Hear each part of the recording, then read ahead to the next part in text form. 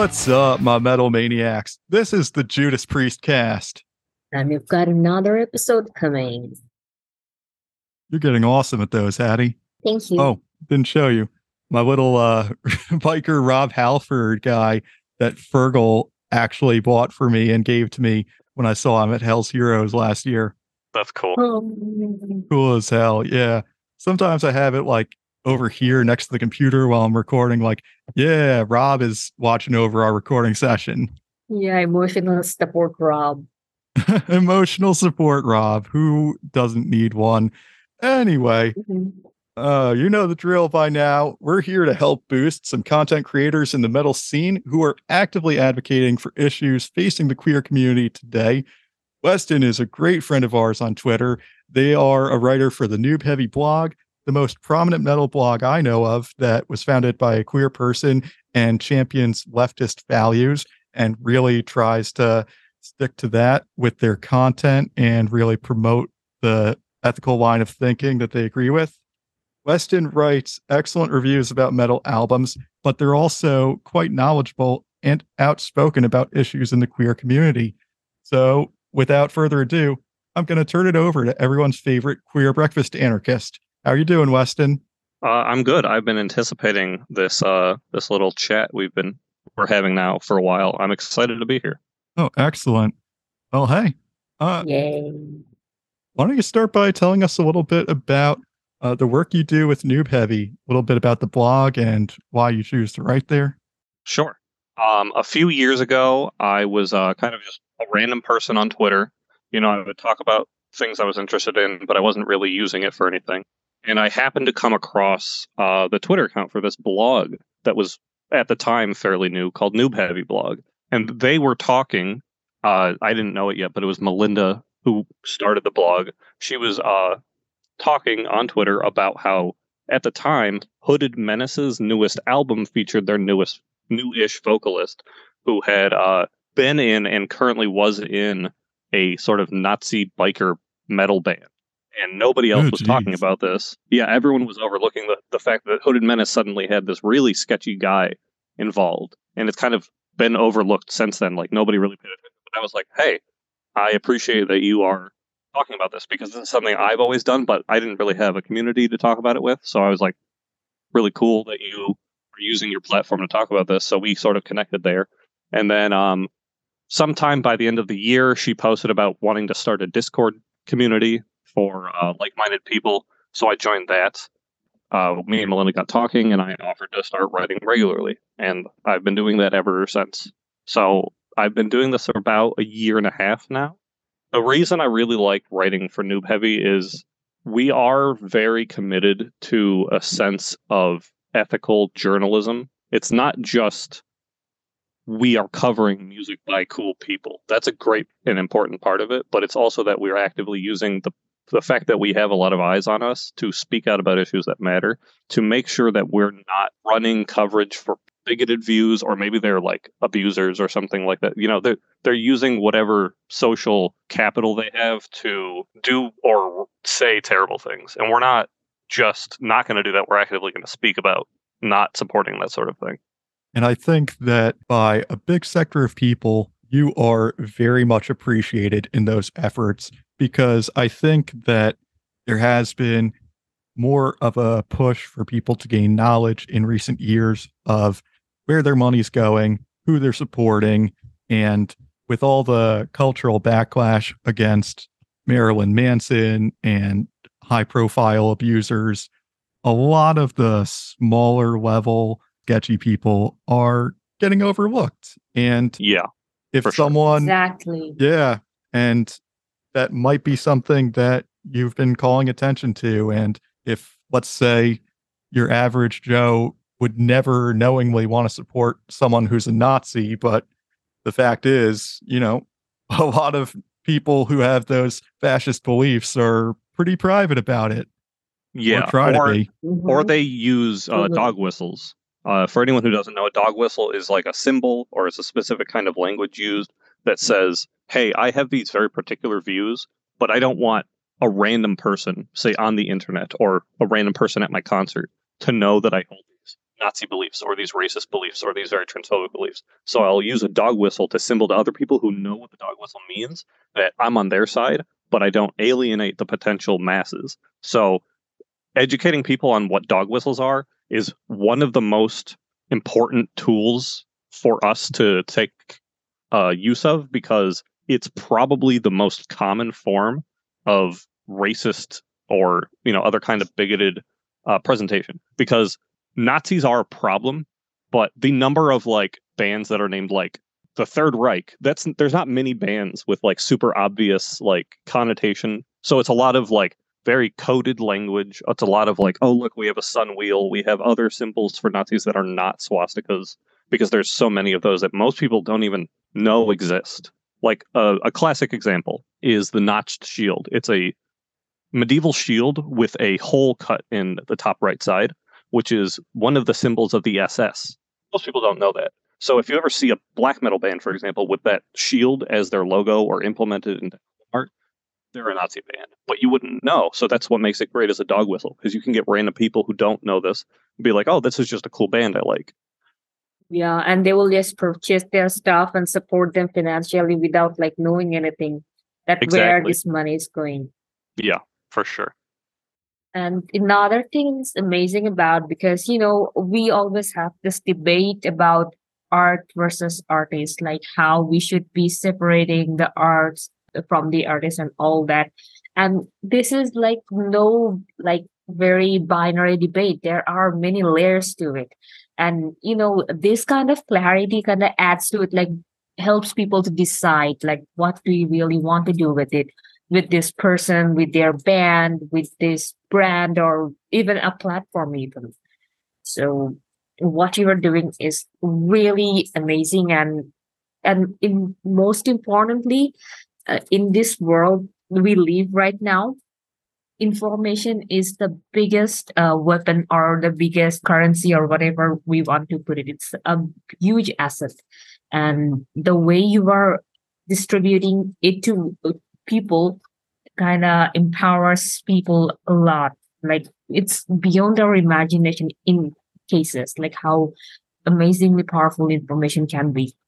I think you said that wonderfully, Hattie. Information is everywhere. There's so much information now. So it's really hard to know, if there's 100 bands. So we like to act as not the final voice, not as we are delivering truth on high down to the stupid people who don't know better. We view it more as like we're going to be the ones doing the really hard work of sifting through all this information, all these bands. We get promotional content, we get information, etc., on thousands of bands each year. So it's a lot. Most people can't even comprehend engaging with that, let alone really digging into whether it's safe, whether it's made by people who are bigots or not, whether it's supporting something that they don't want to support. So if we can act as a single tool to help people educate themselves and make better decisions, I think that's a massive step up for everyone from what it would be without it.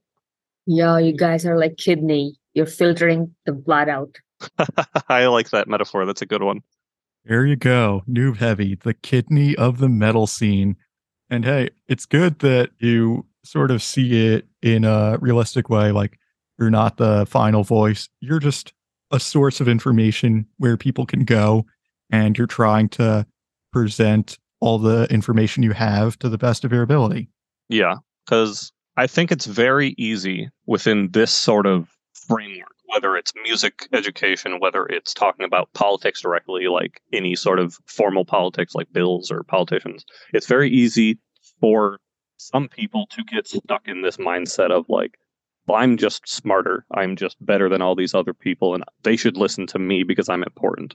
And I don't think that way, but it's very easy to get sucked into that. So I can totally see how people move in that direction mentally, especially because there is a lot of pushback, and not just from people who actively support these kinds of harmful viewpoints, but people who don't want to feel like they're being told what to do, or who feel like them liking something and being informed about maybe a bad part of that makes them bad. Like Pantera is a great example, because George, you were there roughly 6 months ago when we had this big Twitter issue talking about Pantera, and most of the people who were arguing were not exclusively the like super racist Pantera fans. They were mostly people who came off like, well, I like Pantera. Are you calling me a racist? Because I'm totally not. All this sort of thing. Like, they didn't want to be associated with this, so they take it very personally.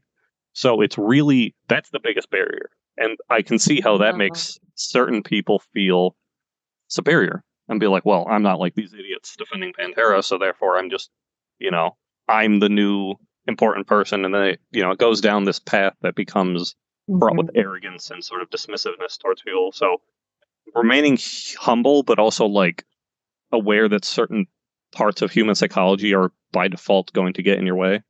It's a hard thing to get used to, but once you do, it's very important. Totally. Yeah, I agree with you on that. That's what I was like talking about. Like, sometimes it gets really hard for us to separate the art from the artist.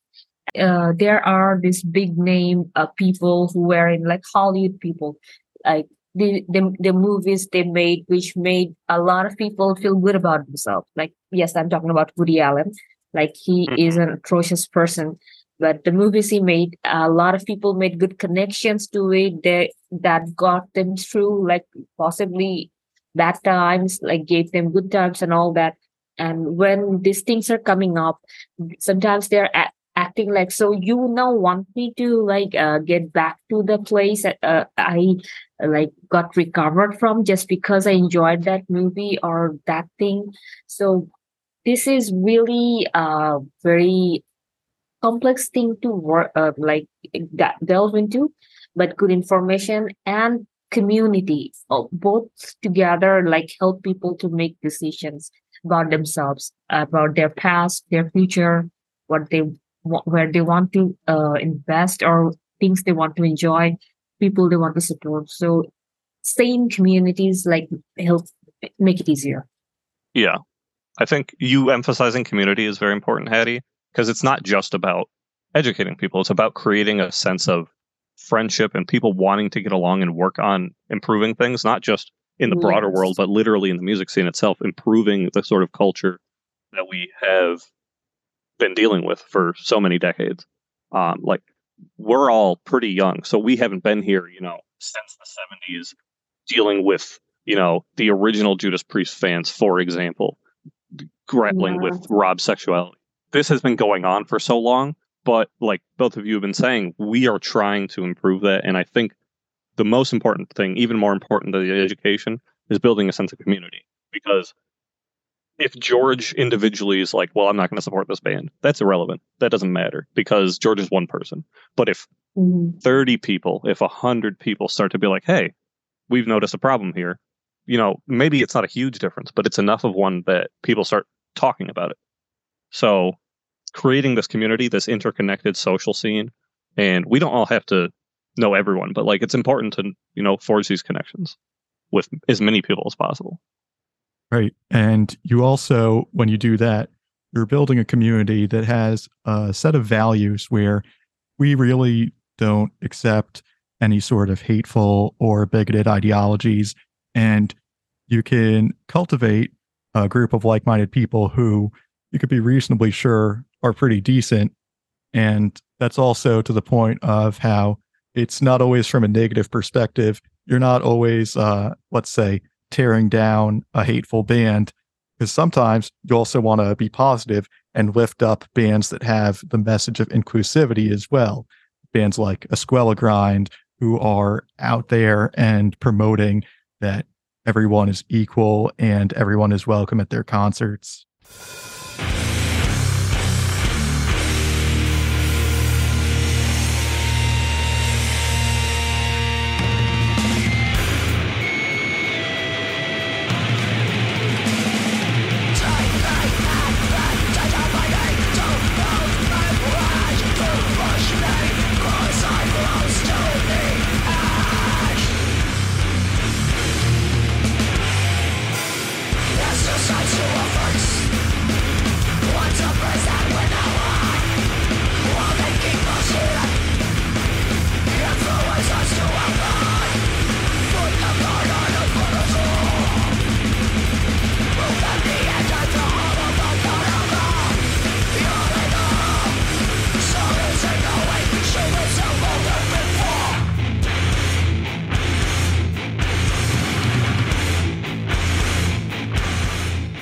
Yeah, totally.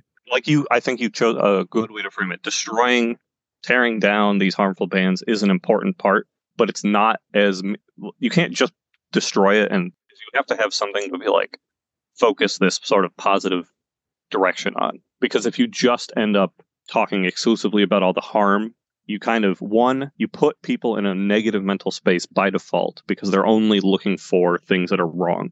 And two, you also run into this problem of like, well, this is helpful, but you're not really helping too much because, like I said before, educating a few people about something is not as helpful as giving something really small a much bigger audience. Like a Squeal Grain is a perfect example because that's a band that is not that big, but the attention they've got on the internet from various people who were excited about their music and their message made a big difference for them and for the community.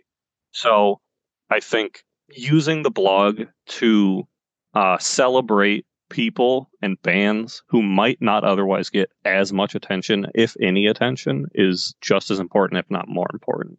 We cover lots of queer artists. We get promotions from queer artists who have heard about the blog. Melinda's not currently writing right now, but she covers a lot of hip hop. Most of us have some sort of interest in punk music, which ideally is about improving the music scene, is about coming together, is about inclusivity. Hasn't always been that way, but the ideal form of it should be like that. So we are trying to approach this from as many angles as possible to be like, there are whole communities of people out there who do not get the chance to get on the cover of Decibel magazine, who do not get an interview with Loudwire, who do not feature on a Revolver YouTube video. So we are trying to get eyes on amazing art made by really cool people who, because of their identity, are probably being ignored way more than they would be if they were a generic band doing something else. Yeah, and that promotes the real equality we so like to talk about, promoting people that deserve to be promoted, have amazing talent, but just can't because they choose to live a life that is not as lauded as the other ways left here, which is like sad. And one band I found through the Noob Heavy blog, and you were the one who wrote the review. I'm wearing their t-shirt right now. Sonia, they are an excellent, excellent band. They released their debut album last year, Loud Arriver. Their vocalist, Melissa Moore, is openly transgender. And it's one of the best metal albums of the year made by anyone, regardless of their demographic. But it might not have gotten the attention it deserved if it wasn't for people loudly championing that album. Yeah, and I think Sonia, with Melissa Moore in particular, is a very hilarious example of the ways very bigoted views actively backfire a lot of the time. So for anyone who doesn't know, Melissa Moore was originally in a black metal band called Absu. When she came out a few years ago as trans, the main guy behind Absu was like, well, I don't want a trans person in my band. So he tried to kick her out. It got into this whole thing. And so instead, what he did was he just said, well, we're disbanding. And then he reformed the band with a slightly different name and was like, well, what a cop out. I know. It's such a coward move. He can't even commit to it. It's so hilarious. But anyway, because of this, everyone was like, well, Melissa Moore wrote most of the music and was the guitarist. So she was the only reason your band was good. And if you've heard any of the new music from that old band, they're trash. She's not writing anything. So now that she's out of that band, and it sucks that she had to deal with it, I'm not saying that it's good that she was dealing with this transphobia, but it's funny that in a way that incident caused her to be like, you know what, I'm going to branch out and do other things. And now we have one of the best modern heavy metal bands I've ever heard in a long time with Sonia. And she's also got a death metal project called Crossbitter. And like in general, it just seems like she's doing way better than she ever was before. And it's because of this person from her old band deciding, you know what, I don't want to work with her because I'm a bigot. And it backfired on him. And it doesn't always work that way, but it's hilarious when it does. Yeah, poetic justice. Or should we say like heavy metal justice here? Yeah, that's a good way to put it. We could say that. Yeah, Melissa Moore is like a phoenix from the ashes of that band. And it sucks that for anyone who liked Absu, and now you have to look back on it and you have to judge it like, is it worth listening to this music that I used to enjoy now that I know that I might not agree with this person's worldviews at all? They might stand for transphobia that I don't believe in. Maybe I don't want to listen to that anymore. But, it's the sort of experience that everyone has to grapple with at some point in their lives because let's be honest, there is a lot of art out there that has been made by not so good people. And it's not just music. You can count movies, books. I mean, heck, H.P. Lovecraft was a notorious racist, but he's one of the most famous authors ever. I think the H.P. Lovecraft thing is funny too because you have this entire genre of horror called cosmic horror that was in many ways inspired by him directly. So you have this lineage of most of the modern cosmic horror is not racist at all. It has nothing to do with his viewpoints, but it comes from this place. So how do you treat this artwork? So there's a lot of questions like that a lot of people have if they start asking those questions. Yeah, and it's not to anything like, as I said, binary. There will not be any 0 and 1 answers. There will be layers. There will be lines crossing gray areas and everything. And that's why I think the community is more important than anything else because sometimes, you need support, you need a discussion to say the least, to draw things out of it. How much can we take? How much can we not take? As I was talking about the Woody Allen movies, yes, that horrible man made those movies, but he was not the only person. Other people who were involved with it, how they get factored in that, and all of the other things. This kind of conversations, we get some sort of information or school of thought and everything from those. So I think that's why it's important to create community and have conversations about problems. That's how we find solutions. Absolutely. Couldn't have said it better, Hattie. Thank you.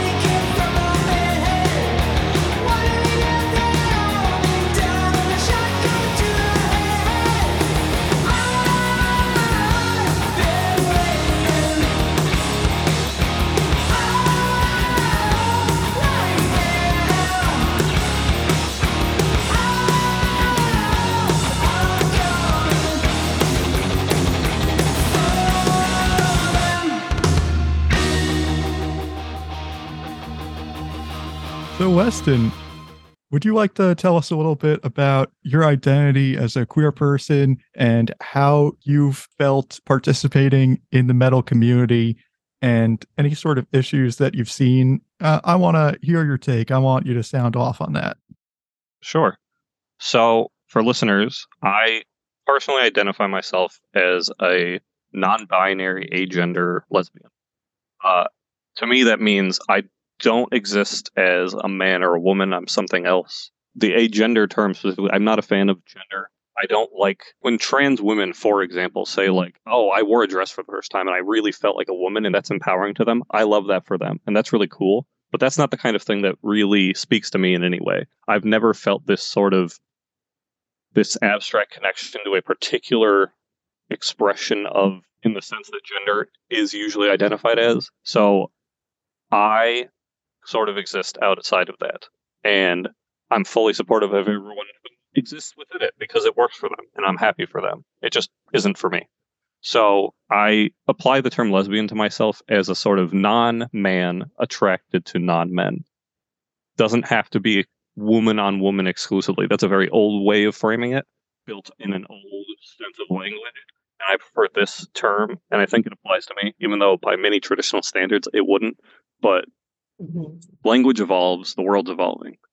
So I didn't know. I don't consider myself someone who was in the closet as a child. Many trans people will be like, oh, well, I knew I was a girl as young as 5, or I knew I was a boy when I turned 10, and I didn't feel like the other girls my age who weren't. They felt more like a boy. That's never been me. I was always completely identified as a boy until my late teens, early 20s. I didn't have this sort of sense that I was always something else that I didn't know how to describe since a child. I never felt that way. Once I got older, it felt more like a choice to me. And many queer people will say, well, I was just born this way. There's nothing wrong with it. For me, I don't identify with that sort of thinking about it. I don't feel like I was born this way. And I don't think that you should have to be born a specific way for it to matter. So for me, it feels like a choice. And I don't think that's less important because it's a choice. So that's just my little personal way of thinking about it. As for how I would apply this to the metal scene, I grew up in the early 2000s.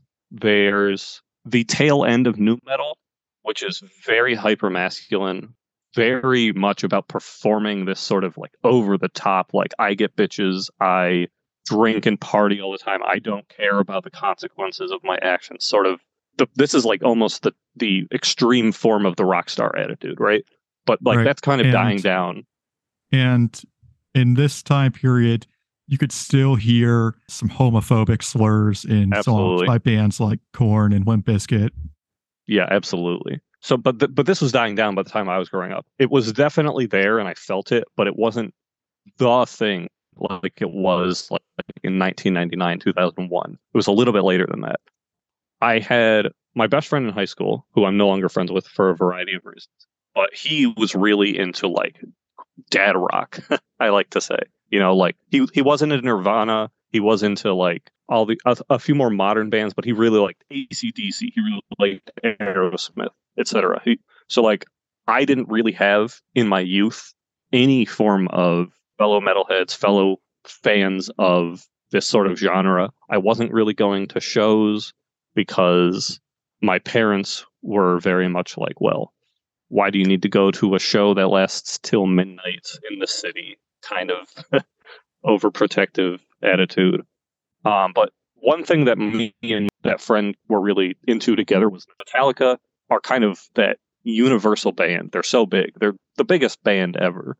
So like they connect with metalheads, they connect with fans of dad rock, they connect with fans of people who aren't really even into rock, but the Black Album's so big that everyone's heard it.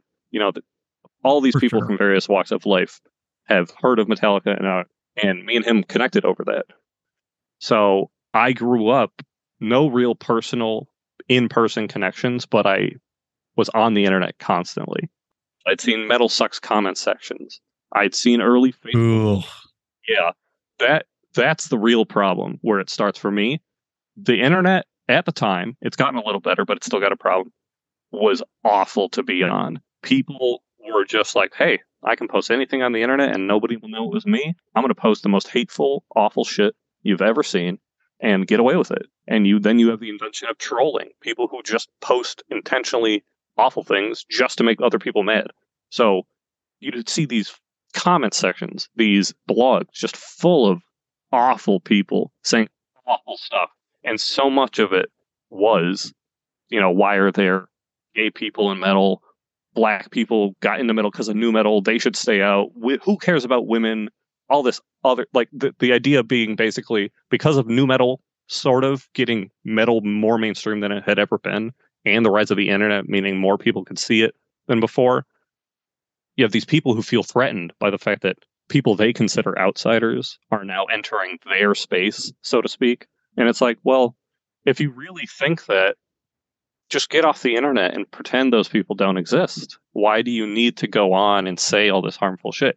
The real reason is because they feel threatened, and it makes them feel powerful to go shit on people for existing in their space. So I think it's really cool to upset those people by just existing. It is fun, right? If they were face to face, they would never say this stuff. For any they would just not do it. They don't want to get in a fight. Maybe they don't feel powerful enough to say it, but like they don't say it in real life in the same volume that they do online. It's a lot easier to do it online. Yeah. As much like it is true that a lot of people who are like physically not the most buff and like the most fit, or the most accepted socially, or like in like their circles, they get like extremely opinionated and hurtful to other people just because they can. And this is where they use their pent up energy. And sometimes they do it for like the positive reasons, like creating communities to support others and all that, despite being ignored in like real life. That is also a thing. And that possibly was happening since like the mid to late 2000s on social media as well. But there was this big chunk of people, quote unquote, losers in schools and everywhere, who like would like be really big on social media, making memes, making like harmful or hurtful content to belittle other people in just the most toxic way they possibly could. And in cases, it using like capitalizing this online fame to get accepted by the people who actually ignored them in real life. All of these were in equation back in like in mid to late 2000s, as I now think of it. I think that's a good way of putting it. Yeah, wow, that's a lot there that you really got to the heart of the whole issue. Metal is a genre for outsiders, and sometimes people who are in that periphery of society will feel insecurities that they want to take out on other people. And that's where a lot of that metal website comment section comes from. People who are using the power of anonymity to be bullies with whatever small level of power they have. More like abusing the power of anonymity. Well, that too.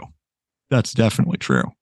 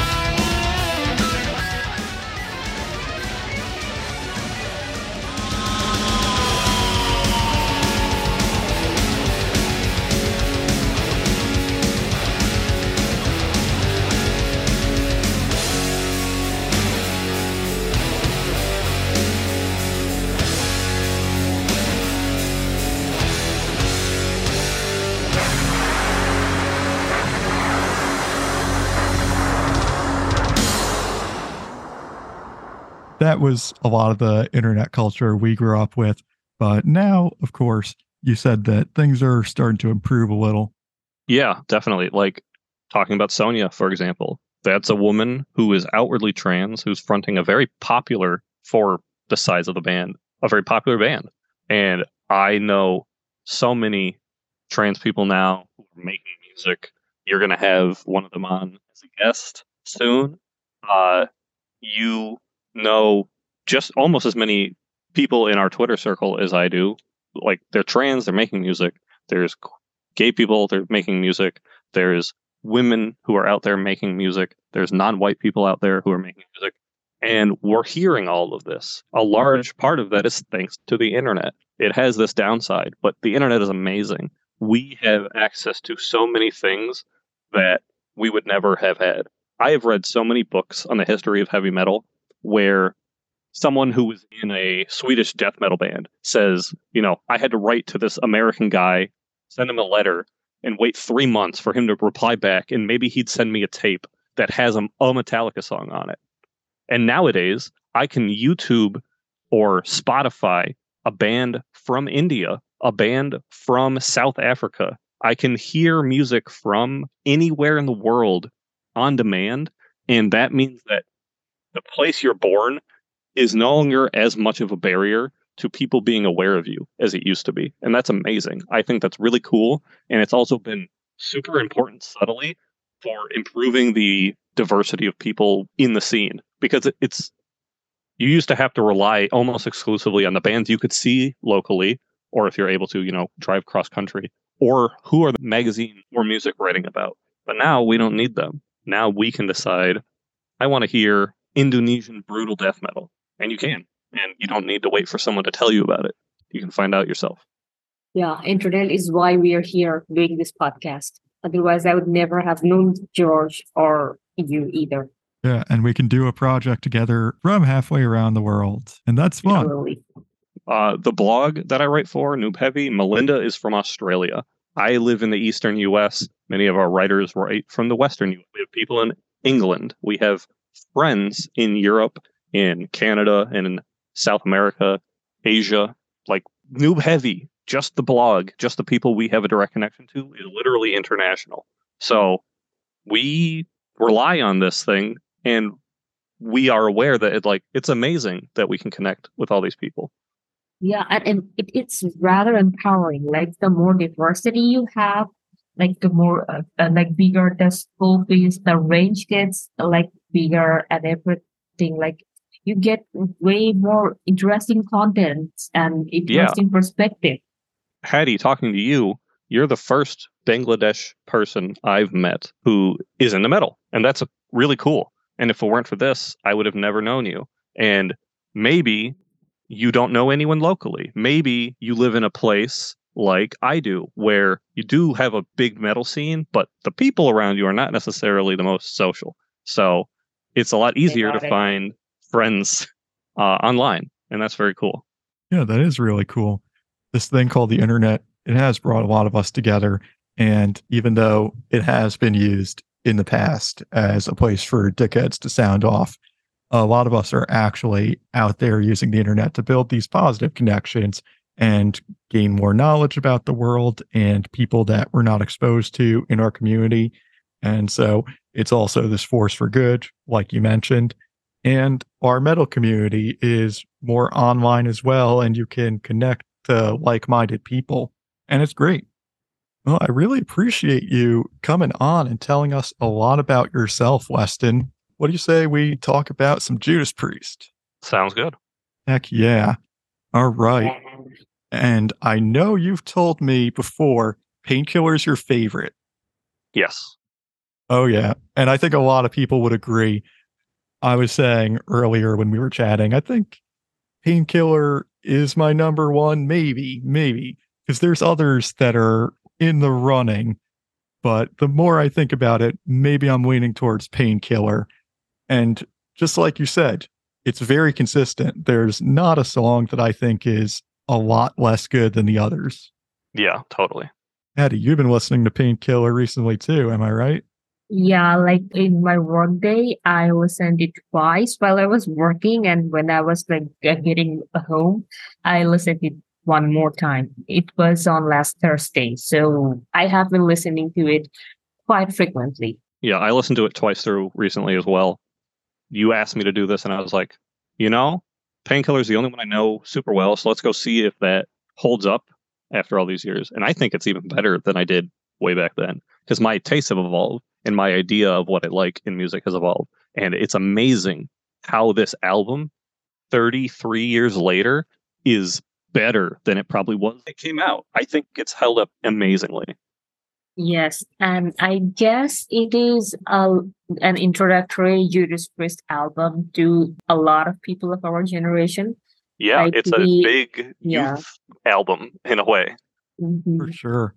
Because the song Painkiller, I mean, what can you really say about it that hasn't been said? It's a metal Yeah. masterpiece. And then you keep Mhm. listening to the rest of the album and there's even more bangers on it. So, yeah, it's a easy album to check out first and again, it's really consistent. I like every song on it, including the one we're going to talk about today, Weather Rebel. Oh boy, light it in the dark. So, Weston, what made you suggest Weather Rebel for today? So I was going through the track list and I was like, any of these songs, honestly, you could talk about forever. They have this history being on a super important album, but also individually as songs, they're all really good. But Leather Rebel really spoke to me because it's it's subtle in that it's not doing exactly what you would expect it to do. It is a very straightforward, fast sort of speed metal song that is very traditional for Judas Priest, but it's got a lot more going on. It's not very simple. It's not like very cut and dry. There's a lot more compositionally speaking than you'd expect. And also, I think looking at the broader context of the podcasts you guys are doing for this month, it has this unintentional but very intentional theme from a gay man's perspective. It's impossible to ignore the fact that Leather Rebel has very different connotations depending on how you look at it. Yes, it's got the very obvious, like, I'm a metal god doing all this fighting monsters and like I'm wearing leather and it's very like metal. Hell yeah. But it's also like BDSM, it's leather biker stuff, which is exactly the kind of gay world that Rob Halford was very intentionally putting into his music from the beginning that most people were not aware of when it came out. So I think it's this really cool sort of time capsule of so many things. Oh boy, we have emotional support Halford at the right time today. Yeah. Yeah, I'm gonna have to remember to put a picture of this guy on Twitter. Thanks, Virgil. But yes, Leather Rebel. I think when we get in there and we try to break down the implications of those lyrics, we are gonna find that it fits in really nicely with the theme we're running this month.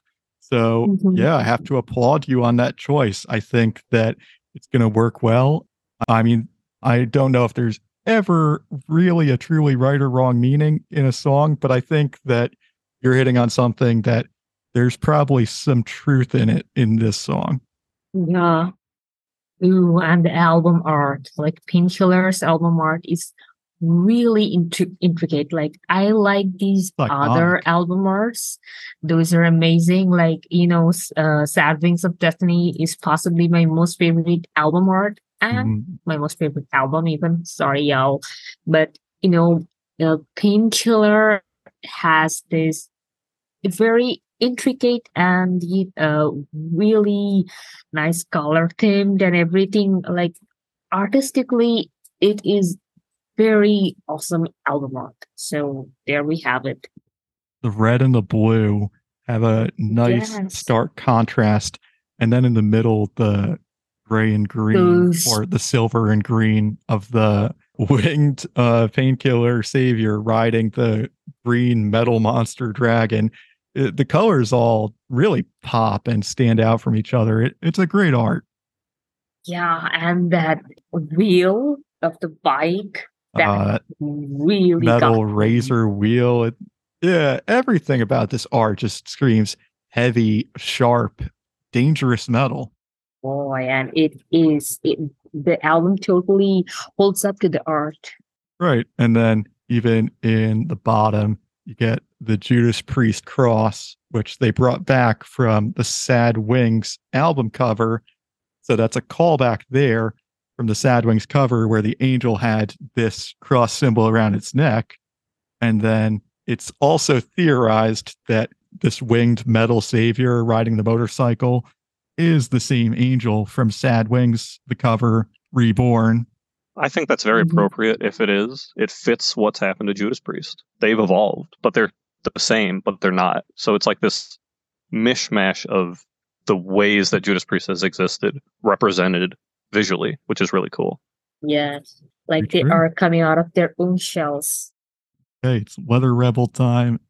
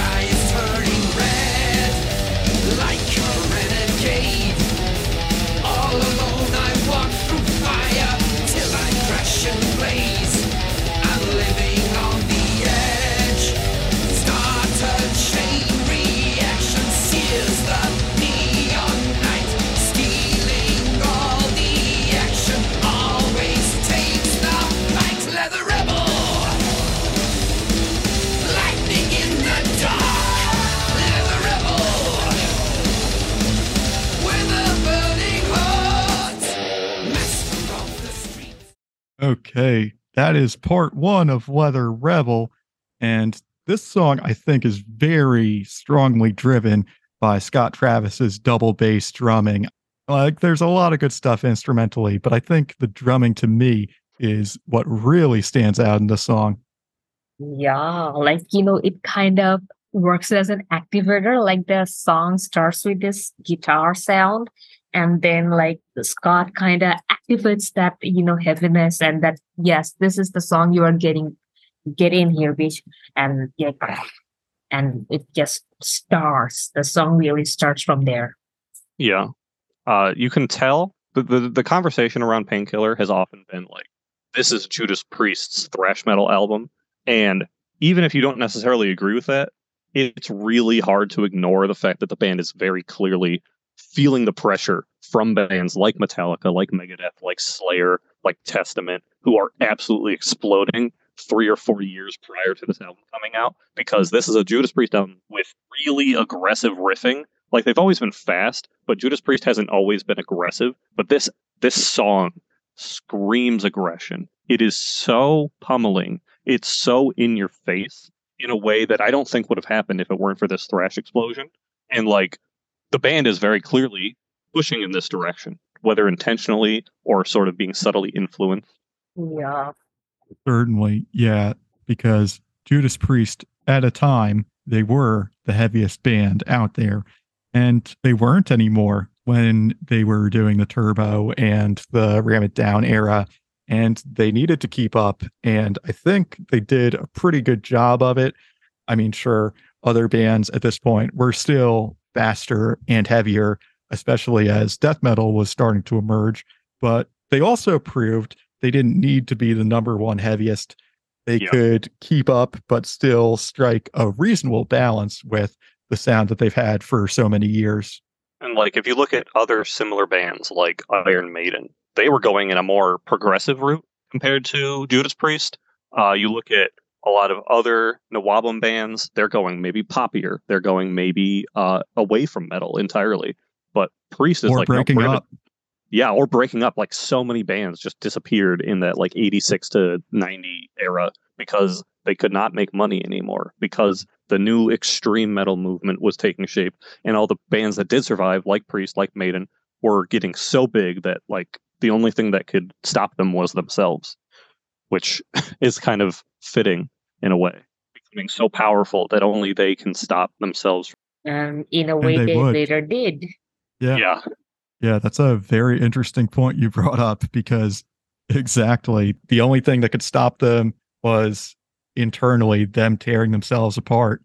And that happened shortly after Painkiller, at a time when they rightfully should have been at the top of their game, releasing such a strong album. But we would learn many years in hindsight that things were not as okay as they seemed from the outside. Yeah, it's surprising to hear an album that's so consistent, that has such a singular vision, and learn that behind the scenes, it's they couldn't make it work. Because in the artistic side, usually if you have a band collapsing, the album sounds like super scattered. Nobody can agree on what to do. The album sounds like, oh, you got these songs that were written by one person. You got these other songs that were written by another. They don't sound anything alike. They don't belong on the same album. But here, Priest managed to somehow make it work because they're so good at what they do. Yeah, and the songwriting is most of the time very consistent. It's mostly Halford and Glenn, and sometimes it's KK, and it is possibly been the same like for most of their run, except the time when Halford wasn't there or when KK isn't here. You're right. It does generally rest upon three main songwriters, Halford and whichever are the two lead guitarists. And hey, this entire album was written by the same dream team of Rob, Glenn, and Ken as all the other classics. But they really benefited again from Scott Travis because they couldn't have done an album this fast without his incredible drumming skills. And this is a guy, Scott, who wanted to join Judas Priest. Like, he was a fan, and he used to hang out outside their shows and try to give them demo tapes and say, hey, I bet you could use a drummer like me to really take your band to the next level. And sure enough, that happened. I think that this is the best fan addition to the lineup in Priest history. Because there's another fan lineup that's not so good. But this one is amazing. You know, I kind of guess where you are going to, and I agree with it 100%. Yes, I agree. And I don't think any of us are thinking Richie. Yeah. Oh, it's man. never Richie. Yeah. Yeah, no, we like him. But anyway, okay, so let's get these lyrics from the first verse and see what we can pull from them. Hero of the night, blood and thunder rushing through me, till the dawn of light, the sky is turning red. Like a renegade, all alone I walk through fire, till I crash and blaze, I'm living on the edge. Okay, a lot of stereotypical metal imagery going on in here. Hero, blood, red, fire, they're checking the boxes. And when people talk about Painkiller being one of the most metal albums ever, it's fulfilling a lot of different metal stereotypes. And it is an album that it sounds like metal. Someone who's never heard metal in their life and they want a good baseline description. What the hell is metal? Like, Painkiller is an album that could really represent the genre by itself. Yeah. One of the things you'll see historically is that Nawabam, Priest are not a Nawabam band objectively, but I lump them in. So many people lump them in because they didn't really take off until the Nawabam albums, like the 80 album, like the 82 album. So like that's when Nawabam was big. So I consider them a Nawab band, and this is like the pinnacle of Nawabam. Nawabam is the point where you start to see bands writing songs about being metal. Black Sabbath never wrote a song about being metal. If you count Deep Purple never wrote a song about being metal. They sort of had Machine Head, but like, so, but these kinds of lyrics are so stereotypical. They're all about being tough, about being a warrior, and about fighting off some sort of faceless horde of enemies that wants to destroy you. This is so cliche in a sense, if you only read it on the surface. But, like I interpret, if you look at the lyrics from the perspective of a gay man who knows the BDSM scene, who knows the biker leather scene, if you look at these lyrics this way, this sounds a lot like a guy out on the town right before sunrise looking to get laid.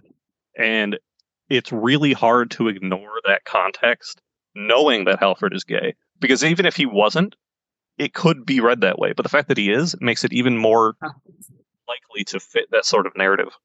And, you know, I see it. Along with that, it also kind of depicts, it can, like the lyric can depict that struggle non-straight cishet men are. Like, you know, if you are not cishet man, you would, like, you have to be the hero of the night. You'd have those, like, emotions running inside you to even live as who you are, not just, have the last part or whatever. Just to be a human that with your own qualities, with your in your own way, just to live your own reality. Yeah, Own I think truth. it's very telling that the song is not titled something like Letter Warrior, but Letter Rebel. This idea that by default, even with just a title, there's already something out there trying to keep you from living the way you want. And in Rob's case, it's like he's grappling with the fact that the outside world would not accept his identity, would not accept that he's gay. And it's really telling that these lyrics don't just have a fighting angle, they have a very specific sort of subtle suppression angle, that something out there is trying to keep you down. Yes. Good way and to you are look at fighting it. back.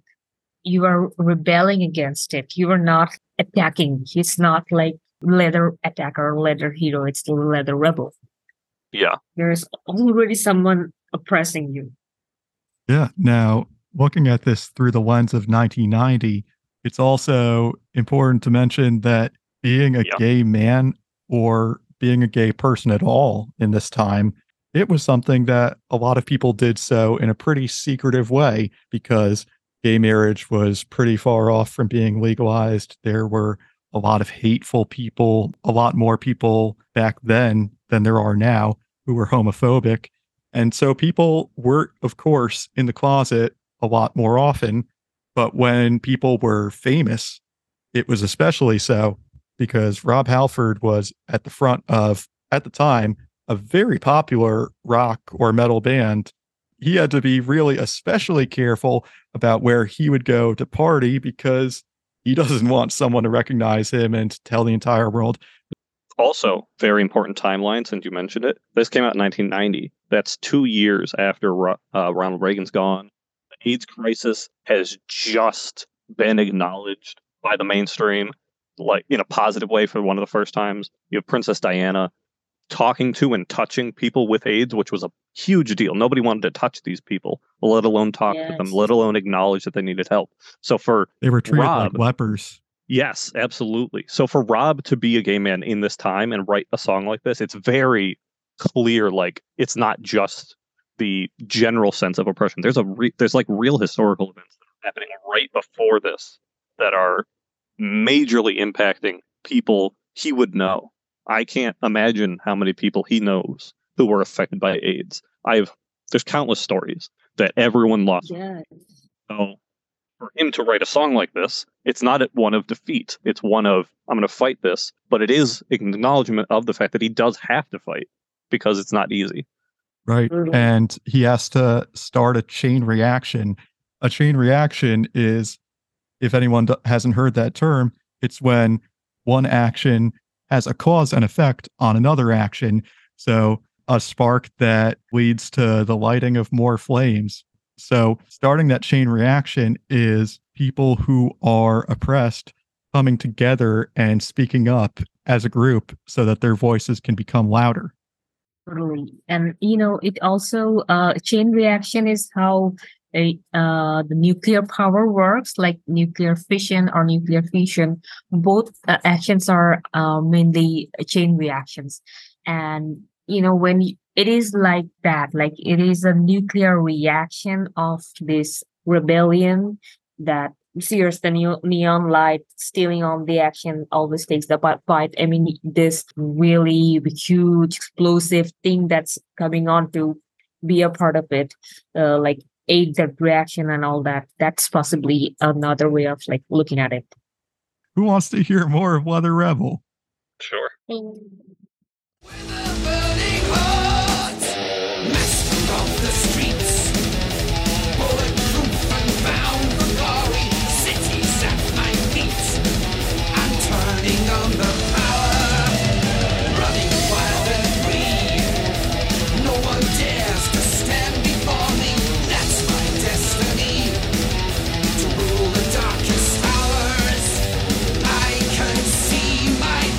Writings on the wall. Let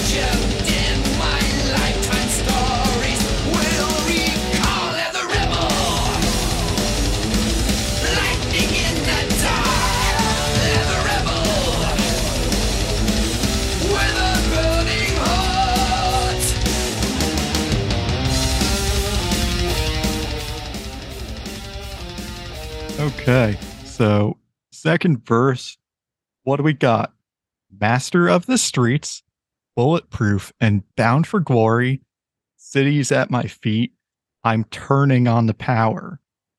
Running wild and free, no one dares to stand before me. That's my destiny to rule the darkest hours. Now, it certainly sounds like there's been somewhat of a jump in this person's standing because in the first verse, it sounded sort of like they were hiding. You have lines like a renegade, all alone, I walk through fire. And now it sounds like there's a progression and a bigger sense of empowerment in the second part. Now they're the master of the streets and they're going to rule the darkest hours because no one dares to stand before them. Yeah, change. Like, when the chorus was of Leather Rebel happened, I think it is the result of the rebellion. And now they are getting, like, they are empowered, they are ruling the dark times and all that, which possibly means they are giving their best shot, like claiming their place and all that. And it is also said, like, I can see my future writings on the wall. Legend in my lifetime, stories will recall. I mean, he achieved the goal for him and like the people of his kind. That now she is considered as the hero or the legend. I really like the writing on the wall stanza. I can see my Me future writings too. on the wall, legend in my lifetime, stories will recall. Like, it's not just fitting for the themes of the song. I think it's also Rob pulling a Babe Ruth. He's calling his shot. He's saying, I'm going to be one of the most Yes. important people in history. I can see this happening. And he's calling it and he's saying, I'm going to be that. And I think that's really cool because it's very easy to fall victim to the sort of rock star mentality of being like, oh, I'm more important than I am. But I think this is a cooler way of doing that because it's Rob saying, I have made a difference. I have lived my life as this person in the night, as this gay man hiding behind the leather, behind all these ideas. I'm going to be a legend in my lifetime. He's not going to die. He's not going to get forgotten. He's going to be important. He's calling a shot. And, he was right. 30 years later, Yeah. he is one of the most respected individuals in music history. Yes. Not just music, but not just metal, but music in general. Everyone knows Rob Halford. He's a legend. Yeah. Even if you don't know his name, you know that person in aviator sunglasses and like a bald head and snake tattoos. Absolutely. He's iconic. He certainly is. He's iconic, not just for his role as a really amazing metal vocalist, or dare I even say, just a really amazing vocalist, but to be able to do that while also being a huge representative for the broader queer community, Yes. to gain that level of fame. And while he was in the closet for his first stint with Judas Priest, once he reunited, he's been completely out and open and honest about his sexuality. And if anything, they've only gotten more popular.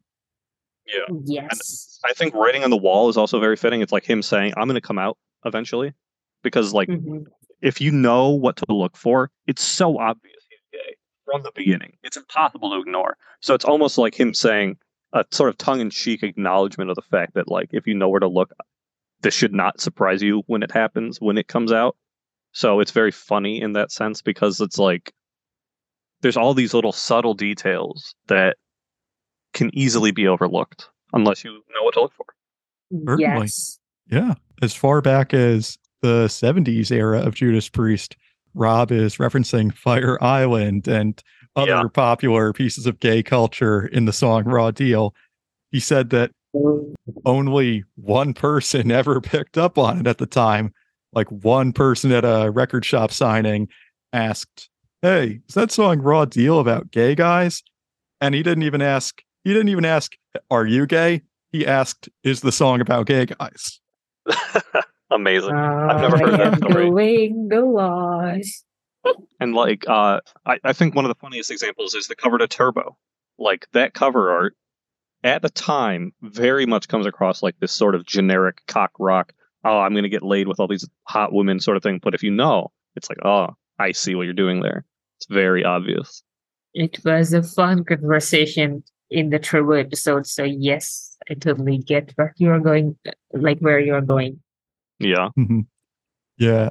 Turbo is an album that's a lot more explicit talk about sex. And I think here you're getting a read into gay culture, but this song and really not much on Painkiller seems to be that much about sex, more so just about a whole lifestyle of Taking living your truth. over. Yeah. And once you get past the lyrics too, I think we're about to get to the solo and it's kind of just started. Like this song is super aggressive, it's super fast, but the leads, they're subtle, they're melodic, they're kind of slow, they're pretty. They're not what you would expect a song like this to lead into for the guitar solo.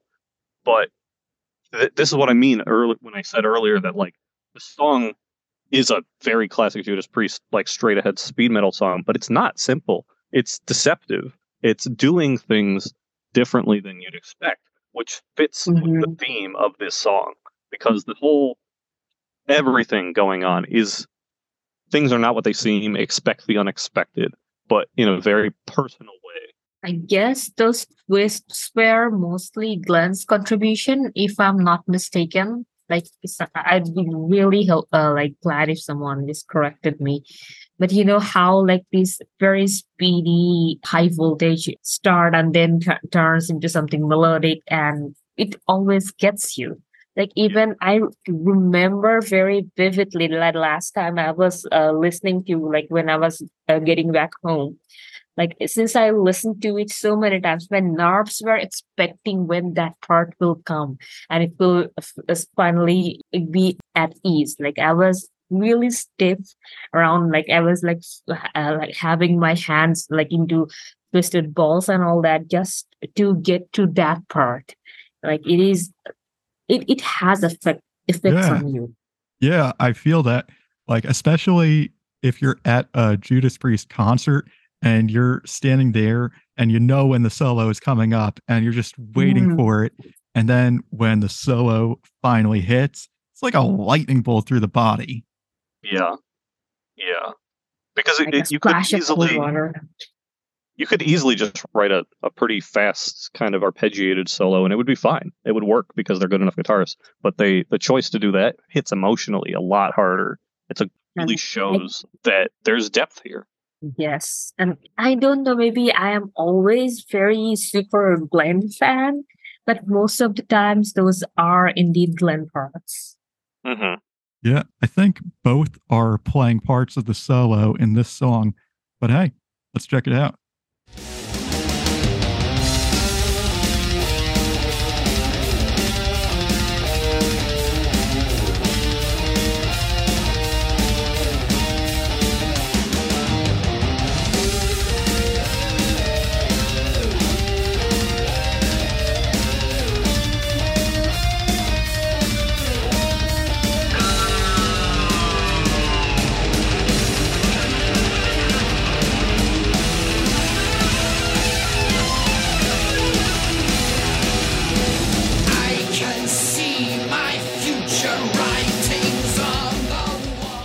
Yeah, I see what you mean there, Westin. So that is definitely more of a melodic passage, the kind of guitar part that if you're a guitarist might not be super hard to learn.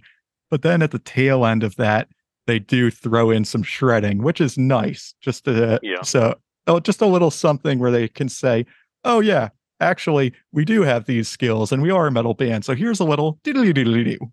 Yes. And you know how this intricate verse actually like hits you as a human who is listening to something, like it gets emotions out of you, like you know they're just getting inside your head or you know wherever your emotions are, and like a very good colonoscopy doctor getting things out of you. Oh my god. What an analogy, right? That was an analogy.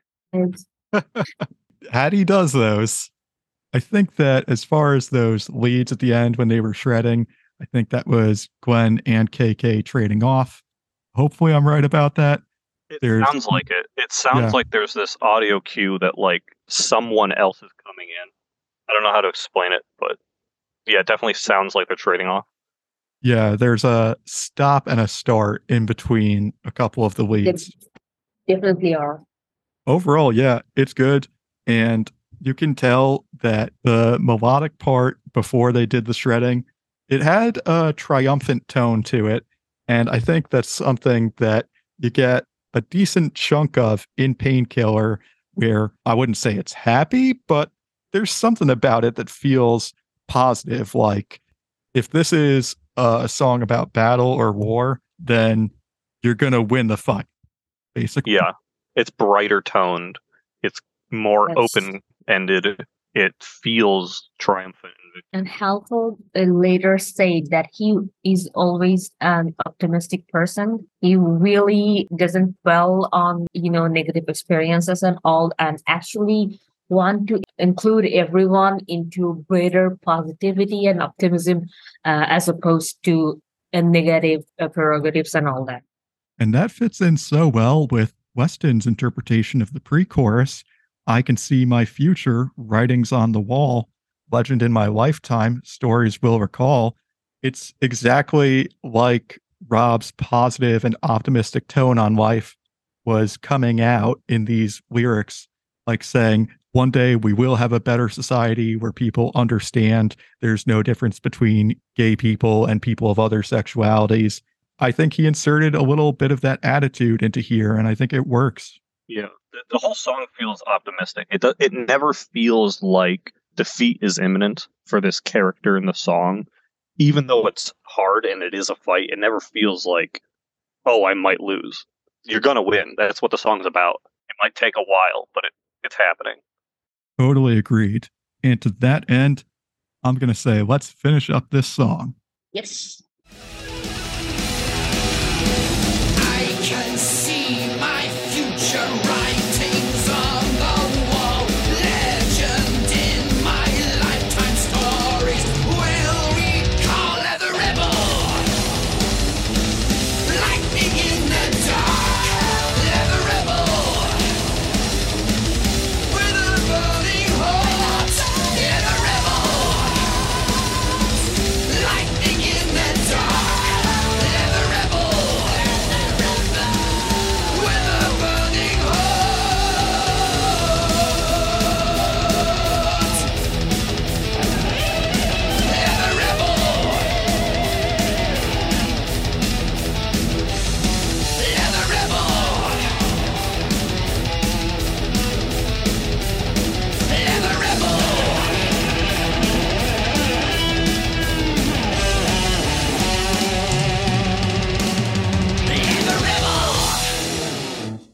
There we go. Leather Rebel, a song that, like Weston said before, there are a lot of subtleties in there, not just in the lyrics, but somewhat musically as well.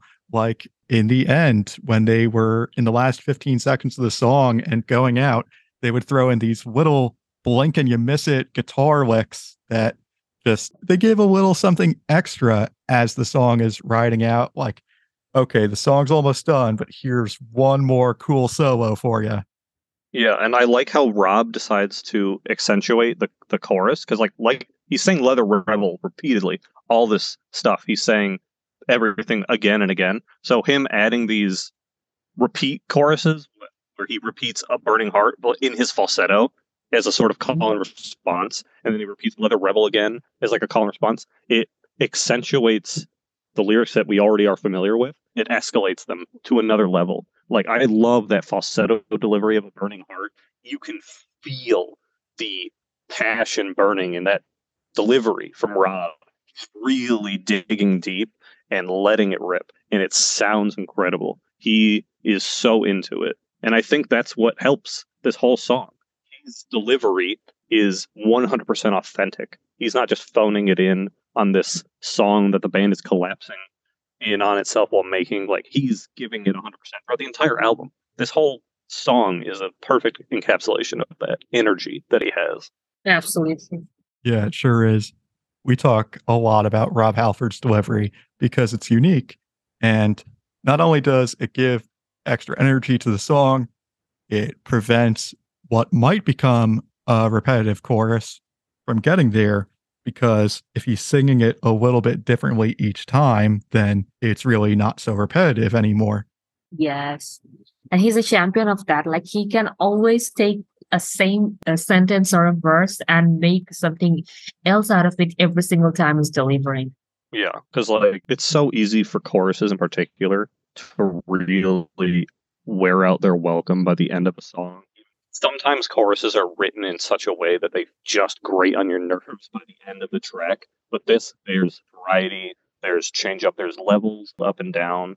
Yeah, a good example of a way to flesh out a chorus. I would say that's a great capstone. Like this song has a lot of pieces that make it just a little more well written than your average garden variety metal song.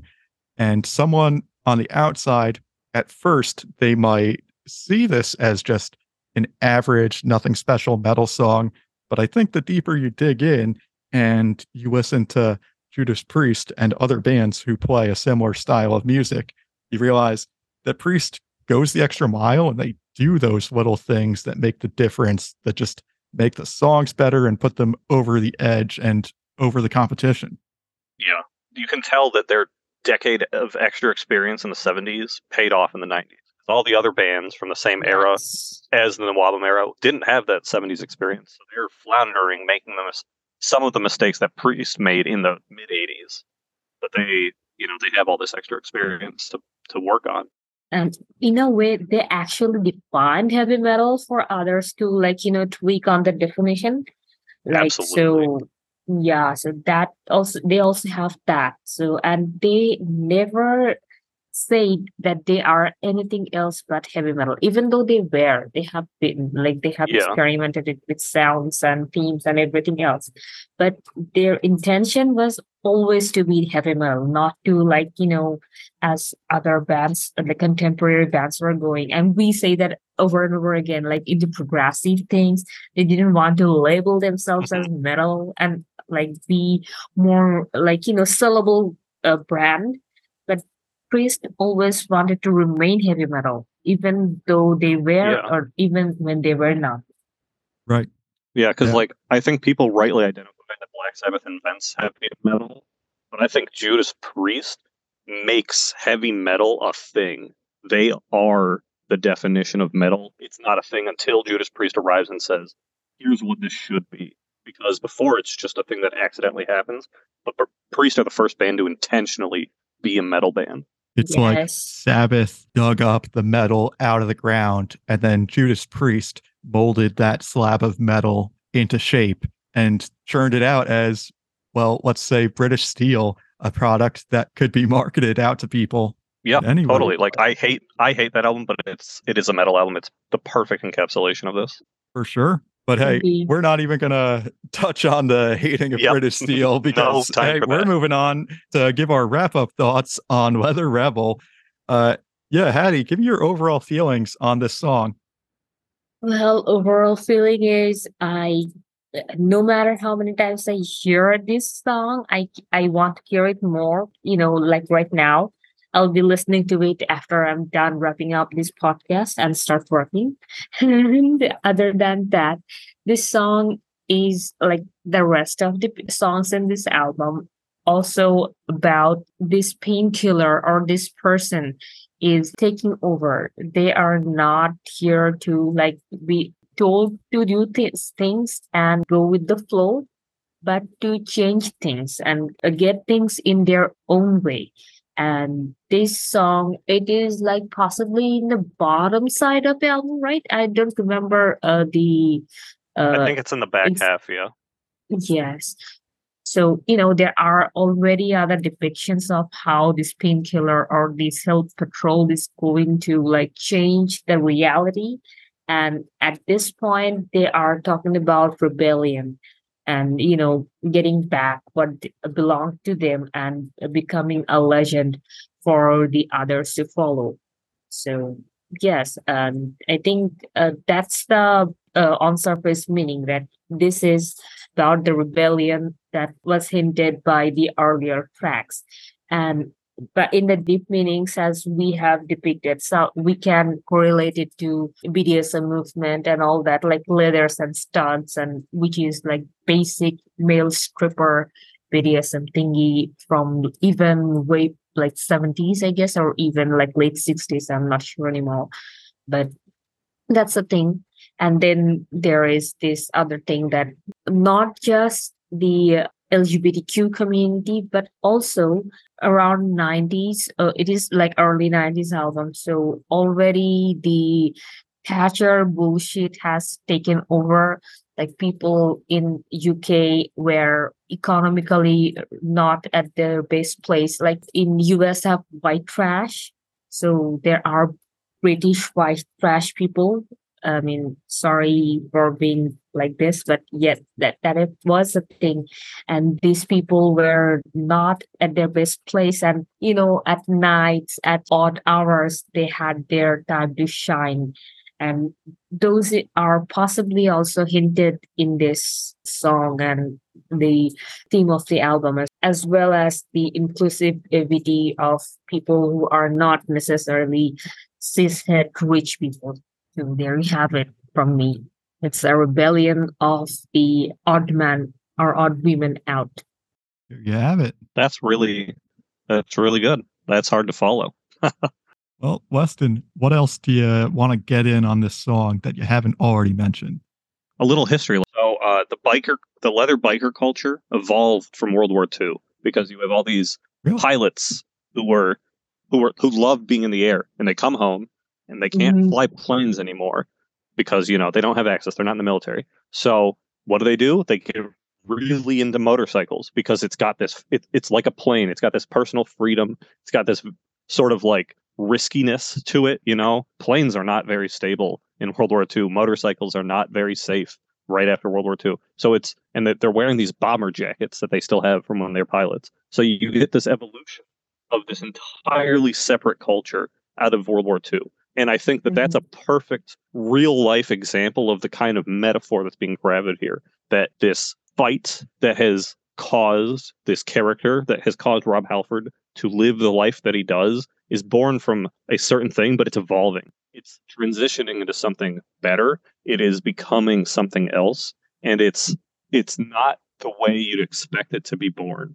And I think this is a great example of how for decades, for centuries, queer people and black people and sex workers and all of these people on the outskirts have been taking things that already exist. Because of them, we have these amazing parts of culture. We have rock and roll literally born from a history of slavery.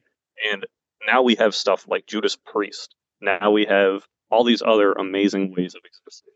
And I think this song perfectly encapsulates that mentality, even if it's not specific to any one era of music. It's this idea that rebelling against oppressive forces simply by existing is a powerful statement.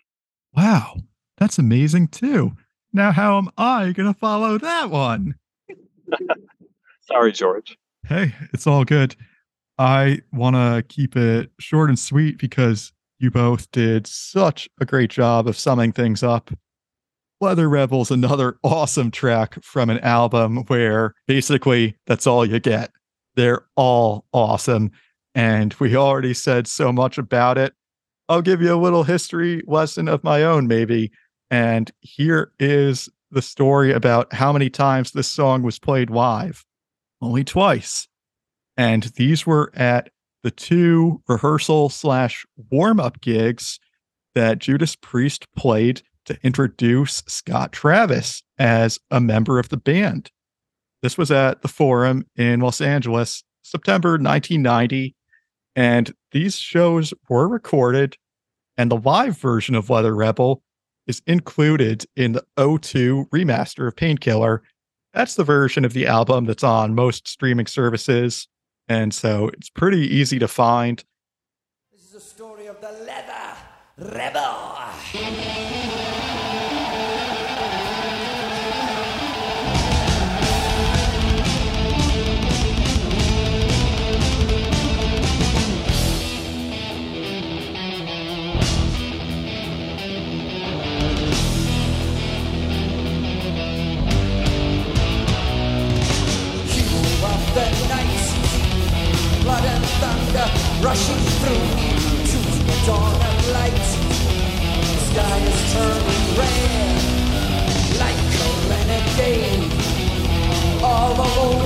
on through fire till the pressure plays. I'm living on the edge. Start a chain reaction, sears the neon night, stealing all the action. Always takes the fight, leather rebel. Yeah, so 1990, that series of 2 concerts, that's the only time Priest ever played Weather Rebel. And yet a lot of people have heard it because this live version is so readily available. So, I wonder why the band never ever gave it another chance in the set list, because they've played every other song on Painkiller since.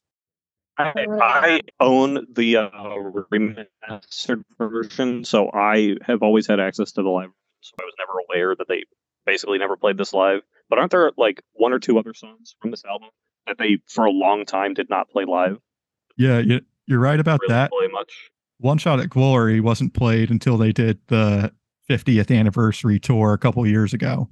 But yeah, they've played pretty much all of them. You're right. I don't know why they wouldn't. Yeah. I don't know why they wouldn't play these songs, but especially like Rebel, because it's a great song. I'm sure it would be a fan favorite if they played it live. And it doesn't seem like it's particularly difficult for them to perform like some of the older songs have been.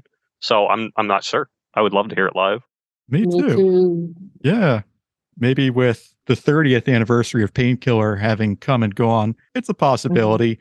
I mean, they've been showing us in recent years that they're more than willing to dig up gems and put them in the set list. So I say never with any song coming back, unless it's from an album that Rob wasn't singing, then you're out of luck.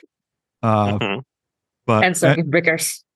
Yeah, and you're out of Circuit Breakers. But anything on Painkiller is fair game. Shit. Well, I like this song, and I think that about covers it.